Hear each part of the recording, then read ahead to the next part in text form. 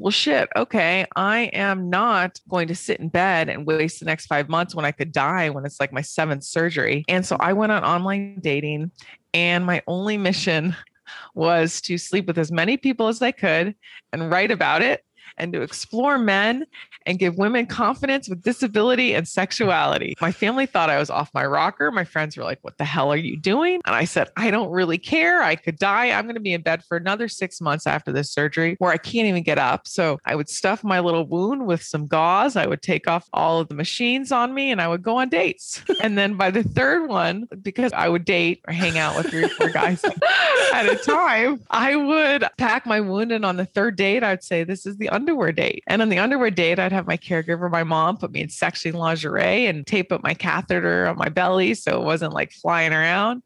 And I would have sex with these gentlemen. Hi, I'm Talia, and welcome to the Rebel Love podcast, where each week I'll bring you a new episode exploring love, sex, relationships, and money. Join me as together we question, explore, and strive to understand.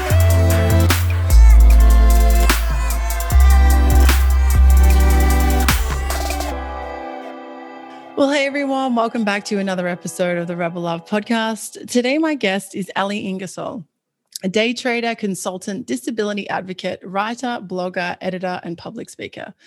She started her advocacy mission after being repeatedly denied medical necessary equipment by insurance companies over the last 10 years since becoming a C6 quadriplegic and full-time wheelchair user after a shallow water diving accident. Welcome, Ali. Thank you so much for being here today.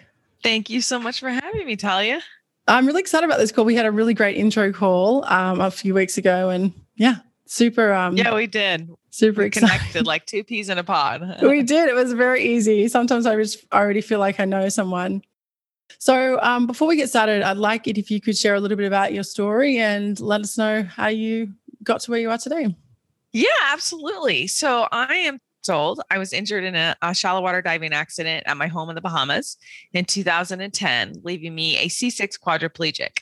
And for those of you that don't know, I am paralyzed from the chest down, from the boobs down. My hands are paralyzed, and then I have some upper body movement. And so I am fully dependent on other people to help take care of me. And I had a really wacky upbringing where I have a German mother and an English father. So I grew up all around the world in Asia and Europe and the East Coast and the Bahamas. And so I had a very unique perspective about being very culturally sensitive and understanding people from around the world. And I always did things for the story. So I had I had a lot of crazy adventures, from going to jail in China when I was 17 to living in the outback in Australia for wilderness survival trips. So I always had an adventurous spirit. So when I broke my neck at 27, I probably lived about like 10 lives, and I probably should have died several times. I'm like the cat with 25 lives. And so, when I broke my neck, my dad said to me, listen, kid, you broke your body and not your brain, so get to work. So I have a very supportive family. So they never let my spinal cord injury stand in the way of my success in pursuing life and my career and love, which was amazing. Yeah. Oh my gosh. Totally amazing that you have that support. But before we go any further, tell us about how you ended up in jail. What was that? You just whizzed past that. I was like, hang on. I graduated high school when I was younger because I spent much of my time in Europe. And in high school, the school systems in the United States are a little bit subpar to that in Europe. And so I decided I really just wanted to be able to drink legally for college. That was my only motivation. So I deferred from university for a few years, and I closed my eyes and I spun one of those globes and my finger landed on Beijing. And I said, you know what? I'm going to Beijing. And my parents said, okay, kid, but you're on your own for a few years. So I ended up going over there and learning the language and being a food taster for a newspaper and teaching English and traveling the country. And I started taking kickboxing, and it was an Italian kickboxing instructor, and I was in love with him, and he was 10 years older than I was, and he didn't speak English and I didn't speak Chinese. So we had the language of love to get us by, but that only gets you so far. Eventually you have to speak to the person you're dating. And so we dated for a while, and we took a trip up to northern China, which is called an ice city. They literally made a city out of ice for tourists. It's negative 37 Fahrenheit. I'm not quite sure what that is in Celsius. And he forgot my passport. And at that time in 2001, there were no ATMs, so they wouldn't let me pay the hotel bill without a passport and a credit card. So they threw us in jail. Wow. For about a week. Yes. A week. Yes. Oh my gosh. Oh my gosh. That's amazing. So you did end up learning the language though, those 3 years you were there. I did. I would like to say I learned it like in a classroom setting, but I drank a lot and I kickboxed in bars and I bargained in the streets for fake Gucci. And that's the best way to learn. You have no inhibitions at that age. Yeah. Wow. It does sound like you had a really active life. Yes. Okay. Wow. Okay. And my parents trusted me. So they said, call me if you're not out in a week. And I figured out how to get myself out of jail. So we were okay. Yeah. It sounds like you've got really sick parents. I do. I have incredible parents. Yeah. Okay. So let's flash forward to 27. You had your accident, and then what happened? And I have to say, I did read your blog, and you've actually you go blow by blow through the whole event. Somebody caught my accident on camera, blow by blow. Yeah. And I have to say, it was quite confronting to read it. And I was like, whoa, we're the same age as well. It was just kind of really confronting to see that. Yeah. And the images, and you said that you didn't find out about the images of the accident until like 6 months later? Not until 6 years later. A friend of the family said that we have the images, and they thought it would be emotionally terrifying to me, but it wasn't. I thought it was really educational because every year I say, feet first, people, do not dive. Yeah. There's actually a movie about that. I don't know if you know about a movie about that, an Australian movie. Anyway. Oh, no, I don't. With Toni Collette. There's a guy, Japanese man, comes and he dives into a pool in the outback, and the whole movie's about it. So I'll tell you about that later, but I don't know the name of it. Okay, so you had your accident, and then what happened? I was in rehab for several months, and I developed a lot of medical complications. And the challenge with the U.S. healthcare is they just try to get you out of the hospital, and they don't really care about your quality of life. I mean, that's just, you get 2 months and you're out. But my family was amazing. They set up a whole place for me that was accessible in Miami from the Bahamas. I used to live in Miami for a long time. And I started rehab and all of these therapies. And I was day trading at the time. So, that was my career. I was learning how to day trade. I was working in politics in my 20s, and I wanted to be independent. And so I had a whole computer set up, and every day was for like 2 straight years was focused on 8 hours of rehab and trading. And I didn't have much of a life. It was I was in medical hell, as they say. Wow. And yeah, that must have been horrible dealing with the hospitals, just trying to get you out and not really caring about you. No, but fortunately we have a family, and we weren't, financially struggling, which a lot of people do. We were able to get the rehab we need. So people ask me why I don't complain about anything. I'm like, well, I can't, because there's someone that my dad said, there's always someone that has it worse than you and better than you. So you can sit there and choose to be miserable or choose to be happy. It's your choice. Yeah. How have you kept, because every time I speak to you and just everything that I've heard you say on your blog, you just do seem like you have this really positive attitude. Which I guess I get that a lot. And sometimes I don't know why. I was like that before the accident. I don't think the accident changed my personality whatsoever. It gave me a lot more drive. And I spent so many years I spent 5 straight years after my accident going from medical disaster to disaster, which even took me to China for spinal surgery. And so I was living in battle mode. So you don't have time to think about your emotions or feel sorry for yourself. So it took me many years before I sat down to really deal with my accident and like what had happened to me. And that, I always say, it's okay to grieve. You have to go through grief because a piece of you literally died. The freedom and the independence died. So you have to sit with that for a while. And it still comes back. You never get over that. Nobody ever wants to be in a wheelchair. People that say, oh no, my life is so much better. I mean, there may be aspects, but come on, do you really not want to walk again? I mean, that's just crazy.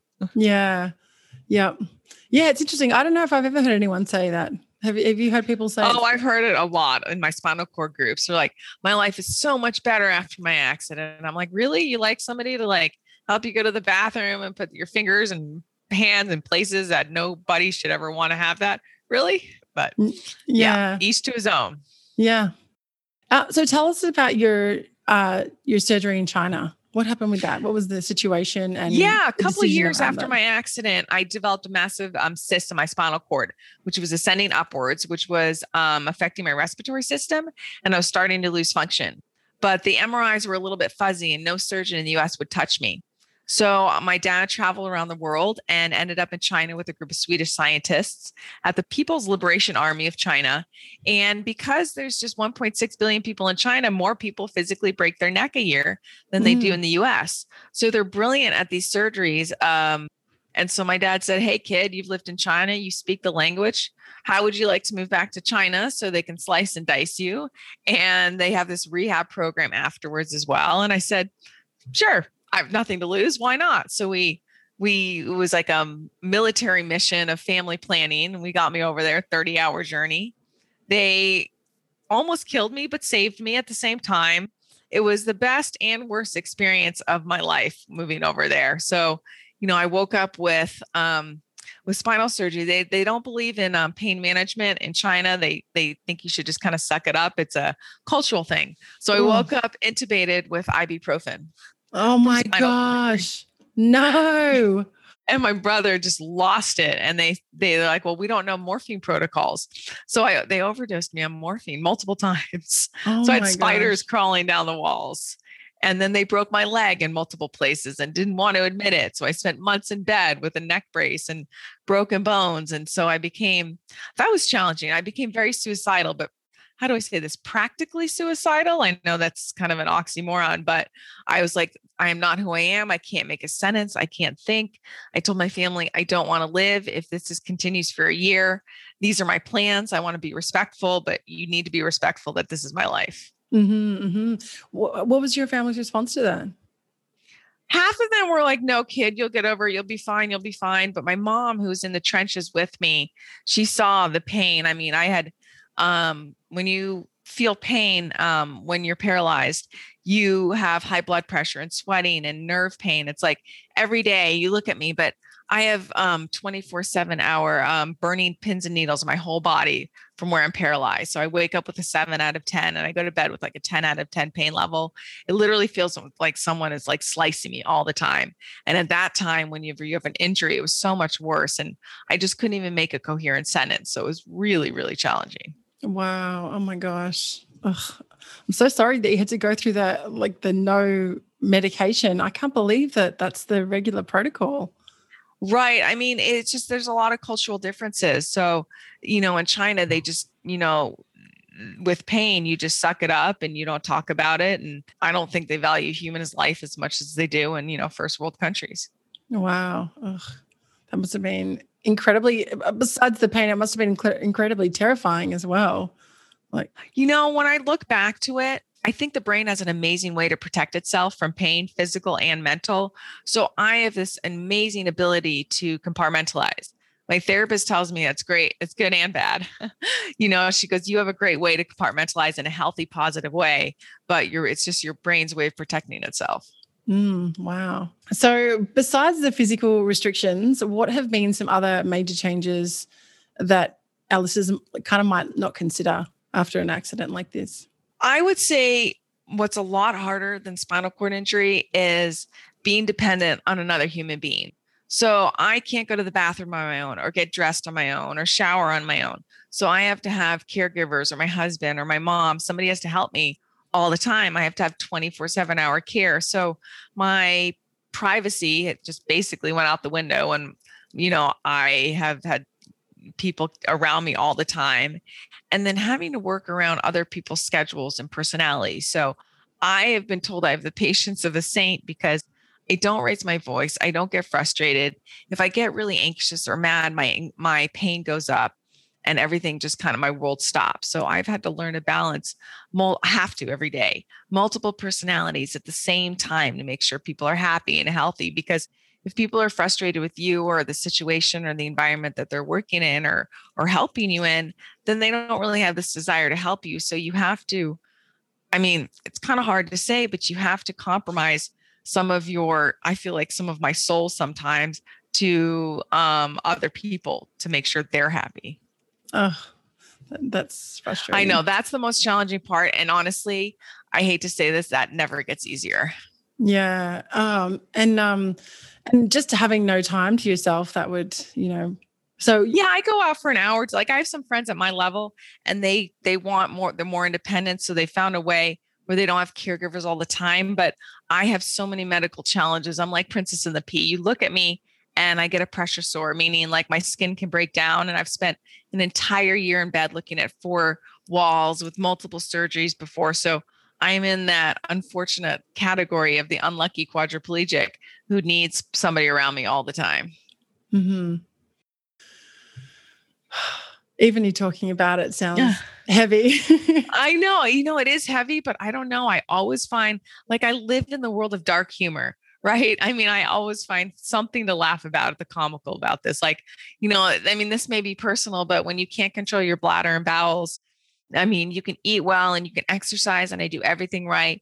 But just like when you have a tummy ache and I have to have somebody help clean me up. And it's those moments in the middle of the night, I'm like, really? Really, this is my life, but you just have to laugh about it. And I don't know where I find the strength to do that. I just do, because otherwise I'd cry. Yeah. Yeah. Yeah. Those are the choices really, aren't they? Yeah. Wow. Okay. I want to move a little bit into, I know that you're pretty open about talking about everything, which is pretty amazing. But how's your dating life changed since your accident? I mean, also, sorry, before we go into that, I know that there was a lot, like you said, 6 years later, you found out about the photos of the accident. How long did it take you to kind of get back to a place where you weren't having surgeries all the time and you weren't I know that you've always got care, but you were able to do some of the things that you did before the accident? 6 years. Right. Yep. 6 years of straight medical challenges. But even in between those medical challenges, I still did things. I just had to do them a lot more cautiously. Right. And the dating, how did you get into the dating?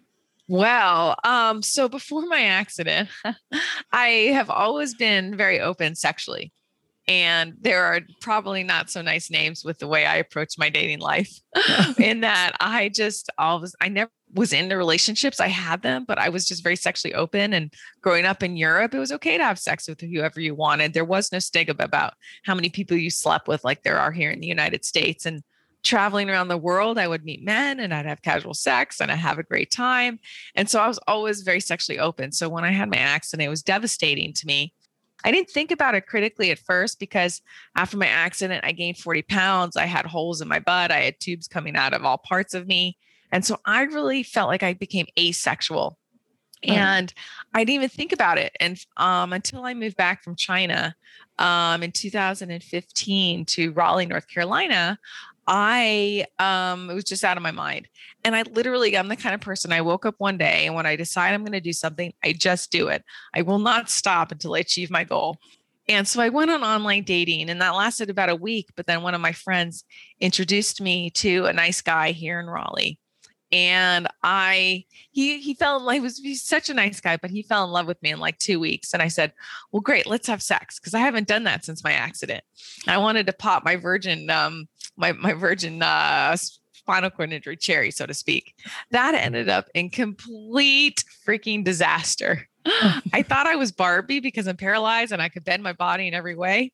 It turns out your body should not bend that far. My legs behind my head.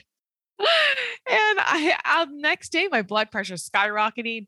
I thought I was dying. I went to the ER. They couldn't find anything wrong with me at first. They sent me home. I went back and they're like, what changed in your life? I'm like, well, I just had sex. And they're like, well, okay, well, how did you have sex? And the resident is laughing and the nurses are laughing, probably inappropriate. And they did an x-ray of my pelvis area and I broke my tailbone. Oh my gosh. I only knew this guy for like 2 weeks. And I thought for sure he'd be like, I am out of here. But he came back every day while I was healing. Of course. So that was my first sexual experience. And then we broke up because I developed a major pressure sore on my tailbone, which a pressure sore is like a bed sore. And when you can't feel your skin and your skin is dying, it can open up from like a little cut all the way down to your bones. So I had the worst kind you could have. And I was going to be stuck in bed for better part of a year. And I tried all these therapies And the surgeon told me you have about 4 or 5 months till you can get this major surgery to hopefully fix it permanently. And I said, well, shit, okay, I am not going to sit in bed and waste the next 5 months when I could die when it's like my seventh surgery. And so I went on online dating, and my only mission was to sleep with as many people as I could and write about it and to explore men and give women confidence with disability and sexuality. My family thought I was off my rocker. My friends were like, what the hell are you doing? And I said, I don't really care. I could die. I'm going to be in bed for another 6 months after this surgery where I can't even get up. So I would stuff my little wound with some gauze. I would take off all of the machines on me, and I would go on dates. And then by the third one, because I would do 3 or 4 guys, I would date or hang out with 3 or 4 guys at a time. I would just pack my wound, and on the third date, I'd say, this is the underwear date. And on the underwear date, I'd have my caregiver, my mom, put me in sexy lingerie and, like tape up my catheter on my belly so it wasn't like flying around. And I would have sex with these gentlemen. And I write about it like wine. And that's how my website started, actually, the Quirky Quad. It's blossomed as so much more than that, but that's where I got the idea. Oh my gosh, that's so cool. That is so cool. And my now husband was one of my gentleman callers. I know he hates that story, but it's true. That's so cool. So and he probably won't like this part then. What number was your husband? I have no idea. I don't remember. I will probably never tell him. No. How long ago was that? How long have you been with your husband for? That was 2016. So we've been together, 5 years now-ish or so. Got married in 2019.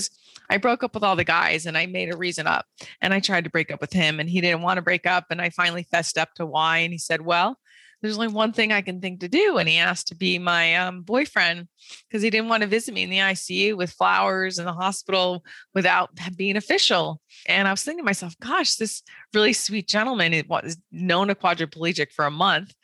And I'm going to be in bed for 6 months. What the hell is he thinking? But he said, we'll get to know each other the old fashioned way. So, we had sex a few times, but for many, many months, he just came to visit me 2 to 3 times a week in the specialized bed I was in with 400 staples in my butt and 600 stitches. And, we hung out, we talked, made out and all that fun stuff. That's so nice. That's so nice. I know. It's such a wacky story. That is a really wacky story. I really wasn't expecting that, actually. Nobody ever is. They're like, you did what? Yeah. But that goes in the theme of do it for the story, because you never know what's going to happen from one day to the next. Yeah, I love right? Because disability doesn't discriminate. That's why I'm so passionate about fighting for so many different issues and disability, from employment and love, life, insurance, is because all of us could join this club in a heartbeat, whether you're born with that. And that's why I think it's so important to bring light to. So important. And when I was growing up, we didn't see people with disability in the media. And now on Instagram, there are a lot of disability advocates. Yeah, which is great. Even in TV shows today. Yeah. Yep. Well, there's a lot more diversity in shows. It took long enough though, didn't it? Far out. I know. Seriously. I mean, we're kind of just seeing it now, which is, a bit shocking. But we're kind of an impatient society, if you think about it, right? We were here and now. It's think about it, thousands of years, women and slaves, there was no rights. There was no people fighting for it. Within 100 to 120 years, we have come a long way as a society globally. So I think sometimes we get impatient, things take time. They do take time. Yeah, we're slow movers, I guess. Yeah.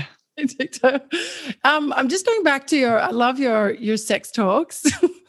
In our previous talk, you mentioned having to retrain your brain to enjoy other forms of sexual pleasure. Yeah. Can you elaborate on that a little bit? Yeah, absolutely. So when you, so all of your sexual nerves are wrapped around your tailbone. I don't know if you guys know that, but bladder, bowel, and sexual nerves. I mean, it wasn't very cool of the design of whoever designed our bodies to do that. So if you have a spinal cord injury, no matter what level you are, even if you're very low and you can use your hands and everything, your sexual function is going to be impaired. So when I have sex, I can't feel it or have a standard orgasm like able-bodied person can. But what is pleasure? What is pain? It's just a signal from the brain That's all it is. And so you can retrain your brain to enjoy, whether that's dealing with pain or sexual pleasure. So whether that's the ears or the neck, or when I have sex, it used to feel I would get the nerve pain and be very painful, but through a lot of meditation and practice, I turned that sensation into one that was like, I can't orgasm like I used to, but it's still pleasurable. It's like that feeling of like you're almost orgasming, but you're kind of just on the edge, but it feels wonderful. And a lot of foreplay and kissing and a lot, and having that like connection with another person. So it's not just like diet and exercise take time. If you want to lose weight and be healthy, you have to be patient. But again, that goes back to people being impatient. Well, I want to feel this now, right now, Yeah. It comes back to your positive attitude as well of going, okay, hang on, it's possible. It's possible to retrain this. And the other thing as well, all the things you were mentioning is like sex is so much more than just the physical. It's the intimacies, that closeness. It really is. And I don't know if that's more for women than men, but I mean, it's true. I mean, it's harder for women to have orgasms than it is for men. And a lot of that comes from feeling close with someone. Yeah. Yeah. I think there was some crazy stats on that actually. Like women are able to make themselves orgasm with toys like 95% of the time. And and with other women, like something like in the high 50s or 60s, and with men like 7% on the first time. And so it just that's true. Even before my accident, I mean, even with all the people I'd slept with, I definitely didn't orgasm with most of the people, but from masturbation and sexual toys and you name it, 100% of the time. Yeah, me too.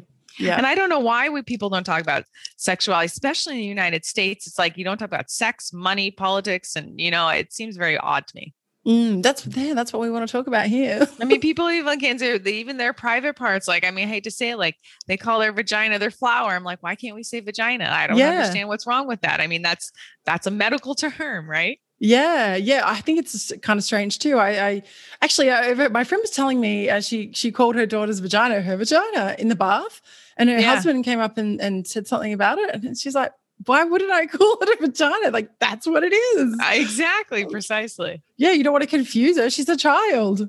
I don't know. It doesn't make sense to me either, personally.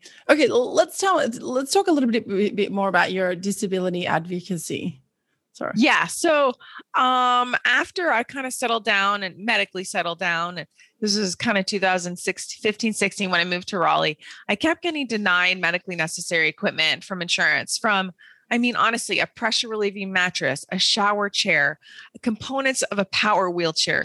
The system in the United States, while I appreciate we do have a system, unlike countries like Africa, it is broken and it is really skewed towards hurting the people that need the system the most, people with severe disabilities. And so after repeated denials, I just got really pissed off. And I just started doing this for myself and teaching myself how to write letters of medical necessity with peer reviewed papers to back them up. And then every time I get a denial letter, that's just a starting negotiation point in my life. And then you go through the appeals process and finding the right team of doctors to just basically just sign off on what you write, because you don't want to get them involved, because I hate to say this, most of them don't care about you because you're just a number and they have so much on their caseload. And then I started writing about it and getting news attention and now helping other individuals. And then that morphed into, wow, I want to do more. So I started working with national organizations and writing for a lot of national magazines, and then getting involved working with my North Carolina's Governor's Council to help people live in communities of their choice. And I'm on the board of a lot of local nonprofits. And then that has morphed into something totally new, where I'm now on this and totally I have a full-time job as a marketing analyst and a day trader. And I literally live and breathe diversity, equity, inclusion in my personal life and a lot of the nonprofit work. But I now want to work for the Googles and the Microsofts and the corporations of the world in diversity, equity, inclusion, for disability inclusion, because there's so many studies out there now proven that hiring people with disabilities in companies, it reduces turnover. We're more creative problem solvers just due to the nature of everything we deal with. And it actually increases companies' revenues and growth. And so I'm on this new mission and I'm documenting it on trying to find a professional job. So I have a wacky entrepreneurial career, but I don't have a corporate career path. And so I want to prove to others that your disability is an advantage and it's not a disadvantage. And so I'm right in the middle of that right now. And so it's like I need one company to see me and take a chance and realize she may not have the standard like certifications, but this chick can do it. So I'm trying to show people that you could definitely go out there and change the world if you put your mind to it and create a strategy. So there was a football coach, I believe, who said, luck is the residue of design. Right. So only people that strategically plan their lives are going to be the ones that get lucky. Yeah. Except the ones that win the lottery occasionally. I don't know how they do that. Yeah. And there's some studies to say that they lose it in the first 2 years anyway, because I don't know. Yes, because they don't have any financial planning. Precisely. Yeah. Yeah. Well, I am really excited to hear the end of that story because I have no doubt with your attitude that you're gonna. I'm in the middle of it, so I'm sure I'll get rejected 100 times, but I'm so used to rejection, and that's okay. And you just keep going and you move on. Yeah. Yeah, totally. Oh my gosh. Make sure you definitely let me know how it goes. I will follow up with you. Okay. So tell us a little bit about your trading. Were you doing that before your accident?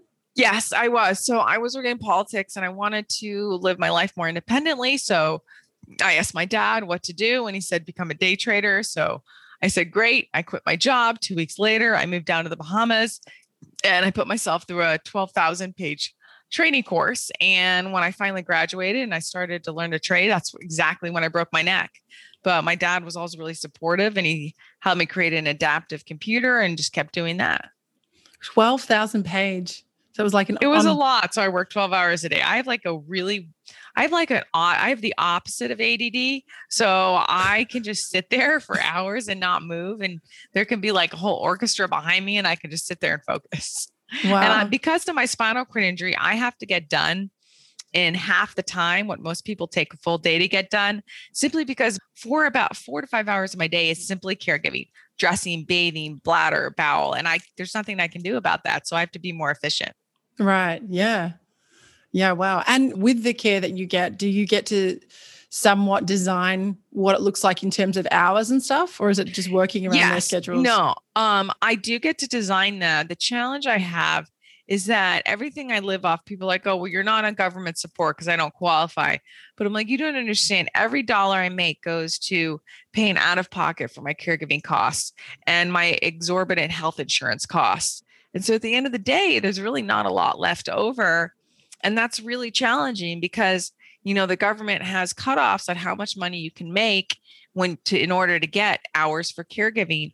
And that's really challenging because they're like, okay, you make too much money, but at the end of the day, you're probably in the same situation as somebody with no money by the end of the year because you're paying for it. So it's like I'm fighting, many of us are fighting tooth and nail to literally survive, which is just heartbreaking because in the United States, the government doesn't promote disability and working. They say they do, but they absolutely don't. Like if you're on a system called Medicare and Medicaid, which is government support for a lot of different people that disadvantaged and socioeconomically challenged individuals, they'll cut you off if you make over a certain amount, which is not a lot of money, like $1,100 a month.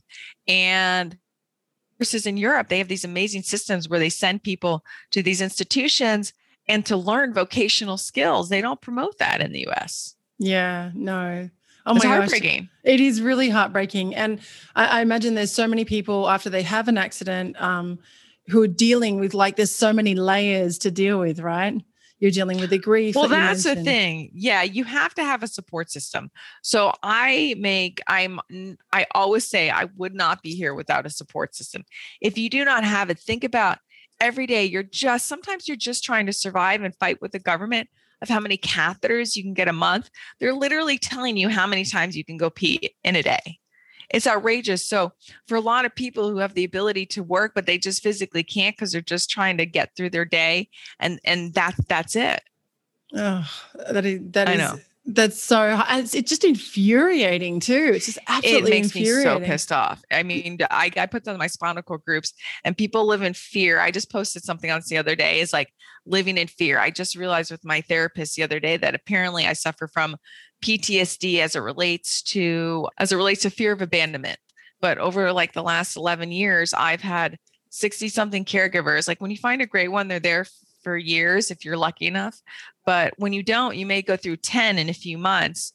And I've had people, alcoholics, drug addicts, people push me out of bed, people pull out my catheter, people leave me in the middle of the night. I mean, it's traumatic. So my fear of abandonment, it's real.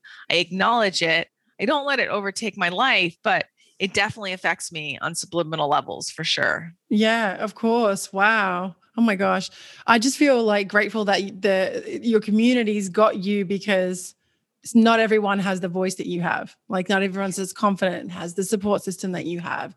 And no, absolutely. And I think that, that's such a gift, because it is infuriating. I mean, it's even infuriating just hearing about it. Like, I know. And we're there for each other in the spinal cord injury community, but all we can do for a lot of each other, say, I'm there for you if you want to talk, but none of us have the financial ability to help each other, which is what we all want to do, but we don't know how. And we can fight and we can advocate, but as you know, change takes time. Yeah. And you basically need like lawyers, right?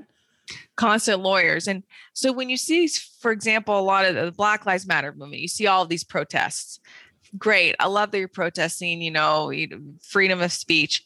And a lot of people with disabilities, we'd love to do the same thing, but coordinating to try to get out on the street in the middle of the day to, that's insane. Just like when the ADA was passed in the 90s, a lot of it stemmed from, there was an image of people in wheelchairs pulling themselves out of their wheelchairs up on the stairs up at Capitol Hill. I mean, that's the kind of like images, unfortunately, public opinion that really makes way for change, but it's hard to do that now. Oh my gosh. It's just so freaking infuriating. I know. It just makes you mad. You're not sure what to do. You just have to keep fighting day by day. Little wins. Yeah. Okay. Well, what can people who want to help? How can they help? Well, it doesn't matter where you are. I mean, whether you're in Australia or the United States or Europe, there are spinal cord injury or disability organizations left and right in every state, in every country, not all as well formed as in the United States, I would say for sure. Mm-hmm. But you can get involved locally and nationally and ask what you do. Some of it can be really as easy as just, there are a lot of bills like that are trying to get passed in the United States, for example, from the United Spinal Association. And you can just get the bill number and call your local or state senator and get your friends to sign a bill. It can be as simple as that. That doesn't take up time, or you have to schedule an outing to get out of the house, right? Mm-hmm. I mean, little baby steps for people that don't have the ability to take big ones. Okay. But those are big ones because there's strength in numbers. I mean, that's just a fact. Okay. So things like petitions and getting people to sign those bills and then like reaching out to social media influencers in the disability world to use their power. Like I see a lot of disability influencers and I love their messages about empowerment and so forth. But then again, they're trying to make a living on social media, which I understand. So they're also beholden to their advertisers. So they're advertising laundry detergent or whatever it might be. And I hear that and I get that. But I feel like they could make a bigger push to create, they have the power and the numbers, right? Mm-hmm. Social media is huge. If you have that influence, use it for good, not just for money. Yeah. But, there's different thoughts on that. So I'm going to leave that one aside. Yeah. Well, you had trading, but I guess if you don't have other online skills, if you're quite limited in like what jobs you can do, then I guess there's a bit of limitation there on the amount of money. Like social media influencers can make a lot of money, but they are, like you said, they are beholden for sure to the advertisers. Exactly. You can go in the United States, we have something called vocational rehab where, if you don't have a lot of money and you don't have jobs, you can learn a vocational school. They will send you back to school. They'll help you pay for a van. But I mean, it seems so simple, but a lot of people don't know a number to call. Right. And so having those resources available and helping people. I do that a lot with the nonprofits I'm in. So it's great. Mm-hmm. Yeah.